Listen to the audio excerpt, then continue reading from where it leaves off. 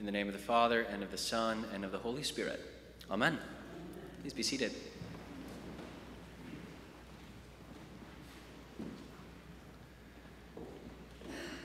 Some of you might know by now that my wife Maddie and I are expecting our third child later this fall. And this week, in preparation for this big change, we surrendered our pride in exchange for a minivan. Now that any sense of style or dignity has been laid to rest, we can finally stop caring about what people think of us, or as one comedian said, this is when we let go of our egos and begin our spiritual journey.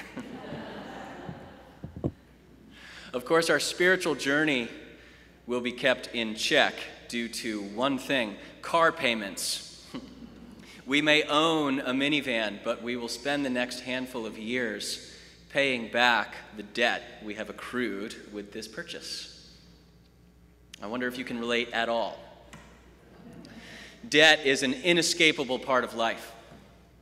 Even if you have paid off your student loans, your medical bills, this month's utilities, you probably owe somebody something. An apology, a thank you card, a phone call. What do you say after a friend helps you? I owe you one. In a sense, to be alive in the world is to be in debt. Thankfully, Jesus is not ignorant to this reality. This morning, he tells a story that's all about debt. A king wishes to settle all accounts with his slaves. One particular slave owes him 10,000 talents, which is roughly $10 million, with interest rates maybe $12 million.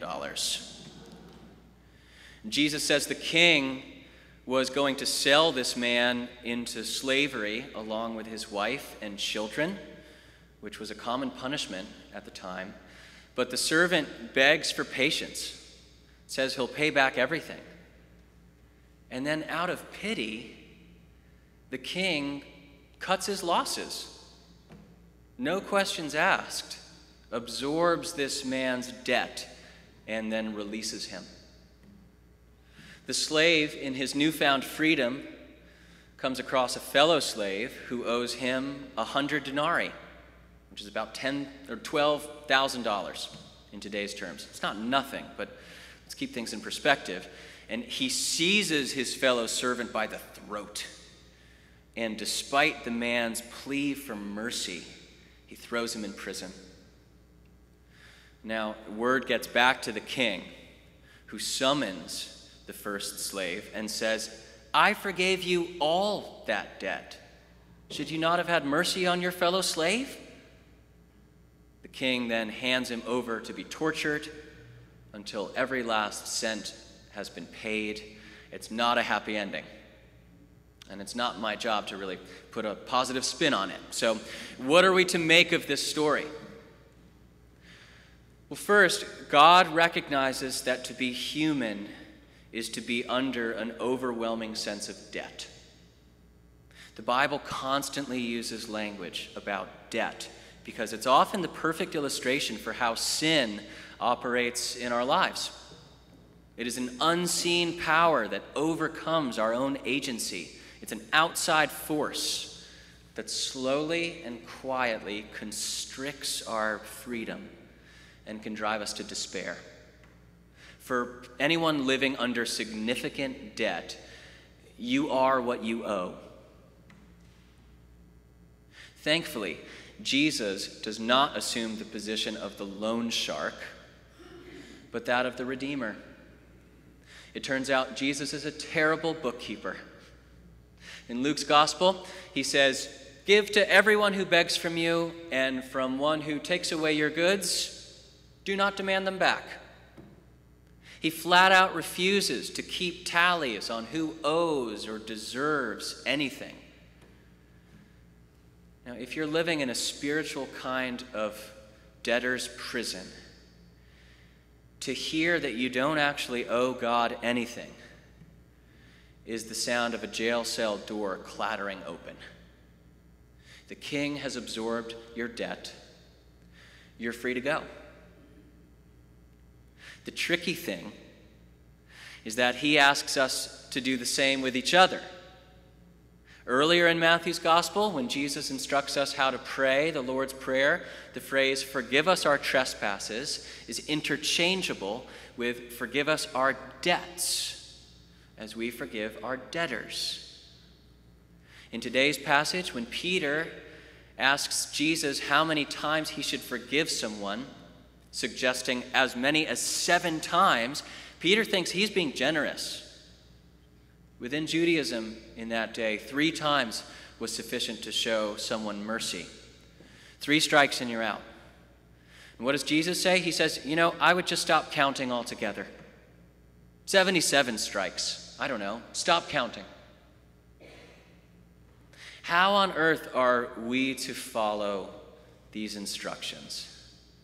To forgive and forget. To let bygones be bygones. To bury the hatchet. It's easier said than done. As American cartoonist Ken Hubbard once said, nobody forgets where they buried the hatchet. I buried the hatchet, but I know it's right behind the shed. I'll get it any second. Even more so, what about justice? Are we going to let people get away with murder? Shouldn't they be punished, held accountable? To that question, Jesus reminds us that we are not the ones in power. The writer David Foster Wallace once said that we are kings and queens of our skull-sized kingdoms. But Jesus reminds us who the true king is, and that we are but lowly servants. If you are keeping someone under your thumb until they pay back what you think they owe you, you are mistaking yourself for the king and forgetting the much greater debt that has been forgiven you. Even still, that takeaway is not enough for us. This story shows us that being the recipient of mercy does not automatically make you merciful. We are not the obedient servants we were intended to be. To forgive is divine, as the saying goes, but it's not in our nature. When a 19th century prime minister of Spain was on his deathbed, he was asked to forgive his enemies. He replied, "I don't need to forgive my enemies. I have had them all shot."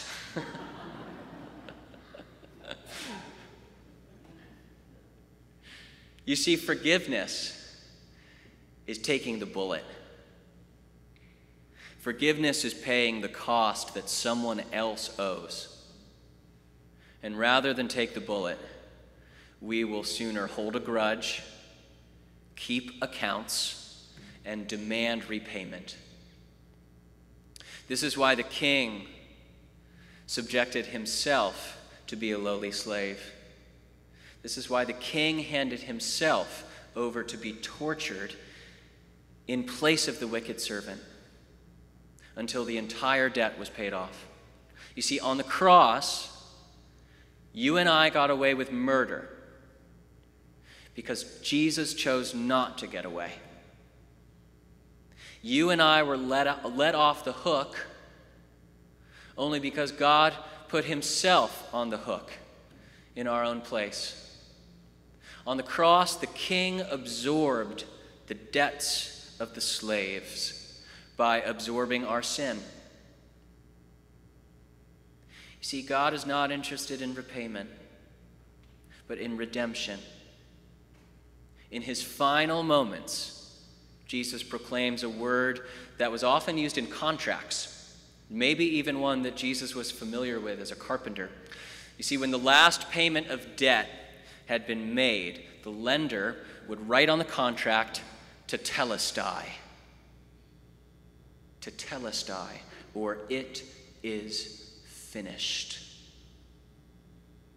In other words, the debt has been paid in full. The contract has been fulfilled and has been signed in blood.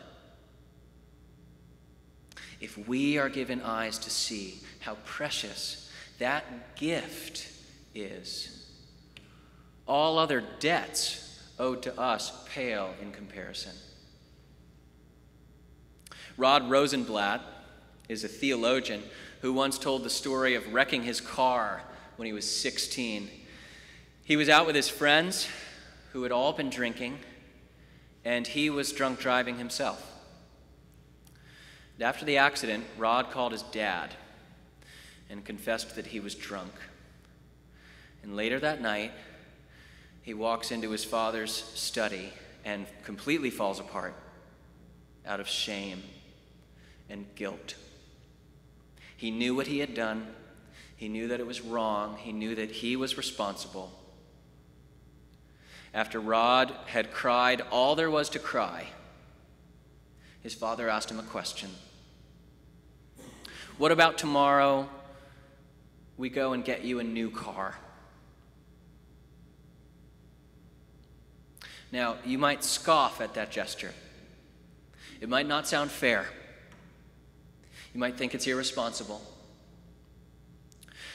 But Rod says at that moment he became a Christian. That's when forgiveness was not just an idea, but a personal experience. And Rod has since devoted his life to the gospel, teaching students for over 30 years about the wonders of God's love. This is the kind of forgiveness God has extended to you through Jesus Christ. In the car wreck of your life, He has given you a brand new car. It happens to be a minivan.